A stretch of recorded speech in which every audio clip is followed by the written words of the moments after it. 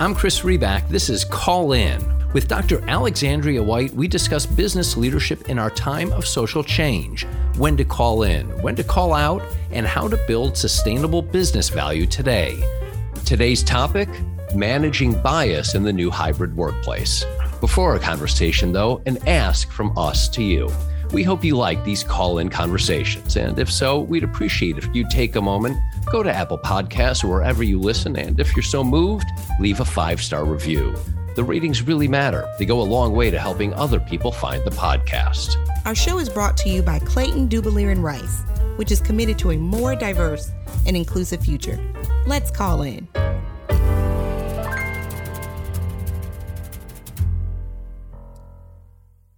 Hi, Dr. White. Great to see you. Hi, Chris. How are you? I am doing fine, and I am anxious to talk about the hybrid workplace. Let's start with the overview. What's the current landscape of the hybrid and remote workplace? What are the differences between them?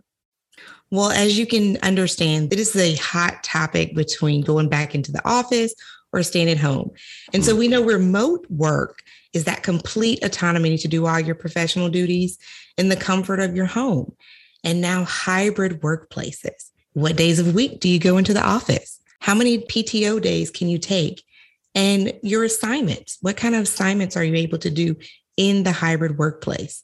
And so it's that balance that many companies and employees are looking for. How many days in a week? And what are going to be my duties as I navigate this hybrid workplace? Duties and issues and concerns and tensions and everything that one would expect from a transitioning work environment. We're reading so much about it.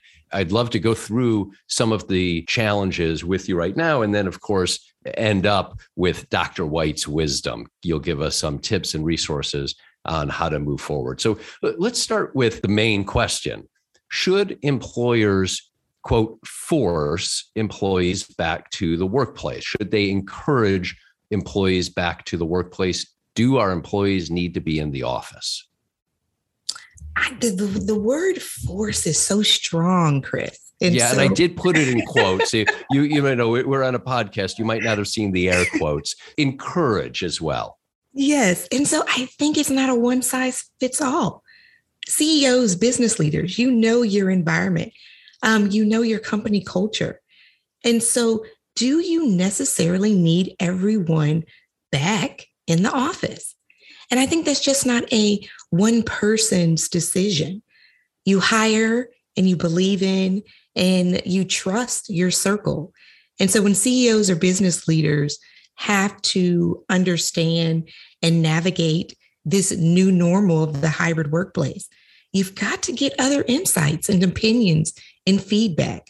And so if you want to motivate or encourage employees back to the workplace, make sure you get different opinions and the overall sentiment of people that you trust in your inner circle. I think it's important for CEOs and business leaders to get the opinion and the pulse of people that they work with before they force hybrid workplace or in office or overall remote working. Let's assume that all of these CEOs have taken your advice. They have kind of asked around and gotten feedback from their heads of HR, from various employees, from various line managers. We have seen on the one side, some of them Wall Street banks that have said, Wall Street culture, we need you in the office. You need to be in the one CEO you may have seen said, if you can go to a restaurant, then you can come into the office. On the other hand, we've seen the technology companies, not exclusively, but a lot of the technology companies, Google, Facebook, Apple has made changes that are opening up to hybrid. Google, apparently around 10,000 employees, I saw this reported recently, around 10,000 employees at Google recently applied to work remotely or transfer to a different location, and the company approved 85% of the requests. So a total dichotomy between how some of our leading technology firms are acting versus how some of our leading financial services firms are acting. And there are all sorts of sectors in between there. So your advice is ask around, get guidance. But why are we then seeing such a split in how to move forward? One thing that I know for sure as we continue to navigate this global pandemic, Nothing is for certain. We're dealing with this Delta variant. And then, of course, the Delta Plus that was just entered into this as well.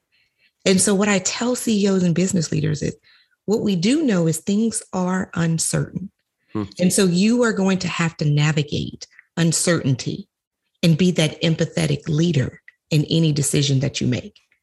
Also, attrition, retaining employees.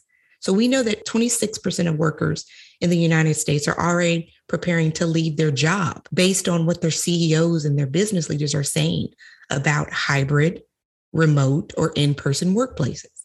And so while it is up to the CEO to make the final decision, we want to make sure that they're cognizant of the ramifications of that, which is people saying, I don't want to work for your company. I've heard a couple of CEOs say, let's get back to work.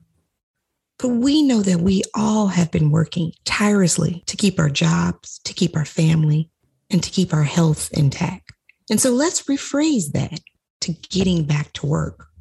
It's more like getting back to the office. And so as we navigate this remote and hybrid workplace, let's be empathetic to everyone in their need to make a living and be impactful in their communities and their organization. So while it is up to the CEO, he or she has to navigate, will I lose workers? And in this uncertain climate, how can I make sure that my clients, my employees, my stakeholders, they stay tied to my company? And so that's my outlook on that particular question. You know, your emphasis on remaining flexible, being aware that things change. What's particularly interesting to me about that is that's a business truth. Yes. In a supply chain, things change. Correct. In customer desires, things change. And so you're framing it that really in the way that a CEO must think about business in the first place, which I imagine is extremely helpful. So tell me, who is taking the hybrid option? What does that demographic look like? I talk to men, women, students, new people looking for new jobs and to reinvent themselves. And there's different demographics, let's just be honest, that are taking the hybrid option. And one of those demographic applies to people who look like me, and that's women. Nicholas Bloom, a professor of economics at Stanford, conducted monthly surveys about remote work since last year in May. And this is what he found. Women want to work from home full time, around 50% more than men. Why is that? You know, is it the autonomy? Is it the ability to work whatever, come downstairs, wait till the kids get home or leave for school, that allows people, especially women, to want that ability to have that hybrid option? More women have applied for remote jobs than men. A lot of people are leaving companies and going to companies that offer remote work. And again, I mentioned parenthood, aging parents, taking care of your family. They are all important for people who want that hybrid work experience. Race, disproportionately Black and Latinx people are using the remote hybrid option. For instance, Black women. There was a recent study that said Black women actually like the hybrid workplace model because it allows them to have a decrease in microaggressions going into the office. And so that propels Black women, minority women to say, I would rather work remote. And then let's talk about generational. I am a millennial. I work with a lot of millennials. I'm a kind of an older millennial, but I'm in there. Okay, well, you're bragging now. You're even an older millennial. Now you're just bragging. That's a big flex right there. And Generation Z, they are looking for that autonomy. They're looking for companies that say, hey, we want you, but we want to work around what's important to you. LinkedIn, Google, just some of the ones that come to mind that, hey, we want to work around you. You can come into the office. You can have unlimited PTO. We just want you to be employed here and be happy here because we see you and we want you to have a sense of belonging. There's pushback that I have read against millennials on one of the exact points that you just said. We will work around you. Mm-hmm. There is a sense that I have read among the previous generation who might be in leadership, who might be in a CEO role, who will say, whoa, we're not working around you. Sure, we'll work around you somewhat. We're not, we don't want to create a terrible workplace, but it's a workplace. There's a reason that this is called work. Working around you isn't why we're in business, Madam Millennial. Yes. Oh, I hear that all the time. This should not be tailored to a generation. This is a place of work. And so, as I mentioned, and as I constantly say, this is an equitable position for a company so that you can be the company that attracts the new generation of leaders. You have to change your thinking in this workplace. And the pandemic did not care what you thought about the change in workplace. It happened. It happened fast. And so to keep up with those changes, you have to change some of that archaic thinking and understand that people want the tailored work experience. They want to be able to work at their time and be productive. And so let's interject productivity into the conversation. There is data that productivity has grown 5 to 8%. And so you can't say that the job's not getting done because we know that people are more productive in this hybrid workplace. Do employees who must work or choose to work have the opportunity to work a greater percentage of the time from home? Are they hurting their chance for impact and promotion? Is out of sight, in fact, out of mind? So just recently in the New York Times, there was a Stanford study that randomly assigned employees at a travel agency to 9 months of mostly working at home. The at-home staffers were about half as likely as their in-office counterparts to get a promotion. That was true even though the remote workers were 13% more productive. So that goes back to, if I see someone sitting in their office, they must be productive. They deserve that promotion. Yeah. She's at work all the time. She's always in the office. She's always in the office. Whereas their colleague X, I only see them on Zoom. It is about your bias. It's about your awareness. And there's something called the distance bias. And the distance bias is something that has happened in our virtual world. And because we've all been reduced down to these, square boxes. And so seeing someone on the Zoom allows you to think, okay, there's a little bit of connectivity, but what is this person doing in their free time? Is their job focused? Are they focused on their job? And there's another experiment that talked about collaboration. Are you more likely to collaborate with someone that you can physically see versus someone in the virtual world? And so we know that being a team player, collaborating, group projects are often indicators of ways that people are promoted.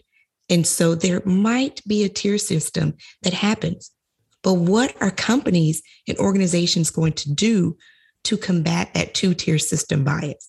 One other concern that I've seen come up about remote work or hybrid work, which is workplace harassment and or discrimination. Now, at first glance, one might think that having employees work remotely would surely reduce the ability for and instances of harassment in the workplace, but it turns out that's not the case, is it?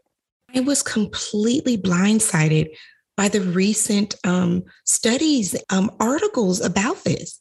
I was thinking, we're not in the office, you're not seeing people, you're not in their physical presence, less Title IX complaints, workplace harassment, sexual discrimination. And it's mind-boggling that because people think they're in the virtual world and they've got a little bit of keyboard courage, that I like to say, that this has become a thing. And so employees have to be made aware that their voices should be heard, whether they're sitting in their living room or they're sitting in the office. And so ongoing labor and employment attorneys have seen an increase in this.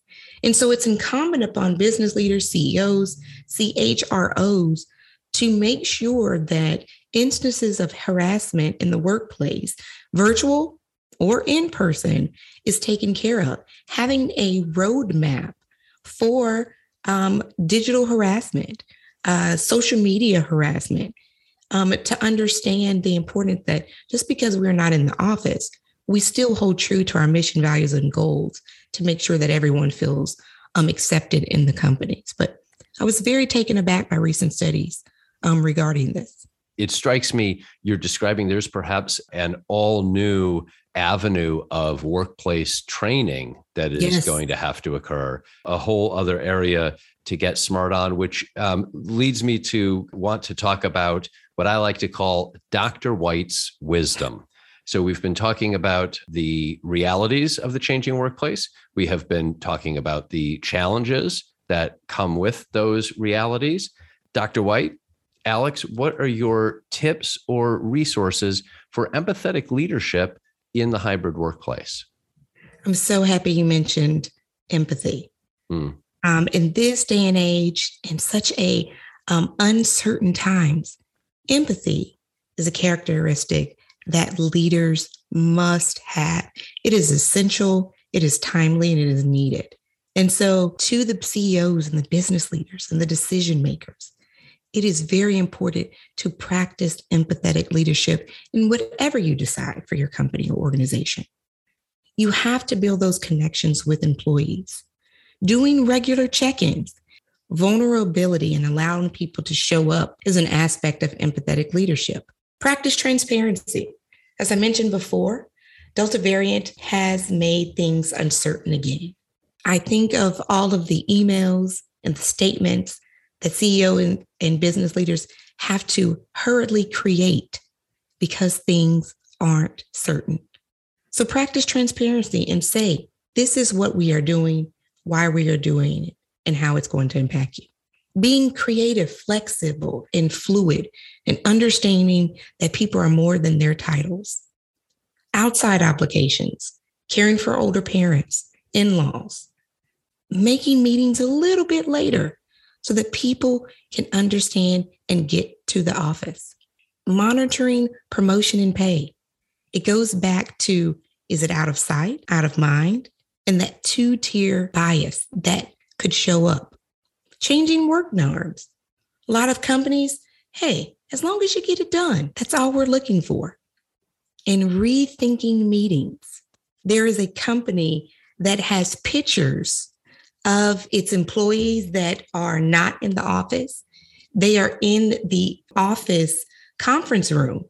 And so when meetings happen, the pictures of the employees that decided to work remote are actually in the office with the employees who decided to come into the office. It might seem kind of a small thing.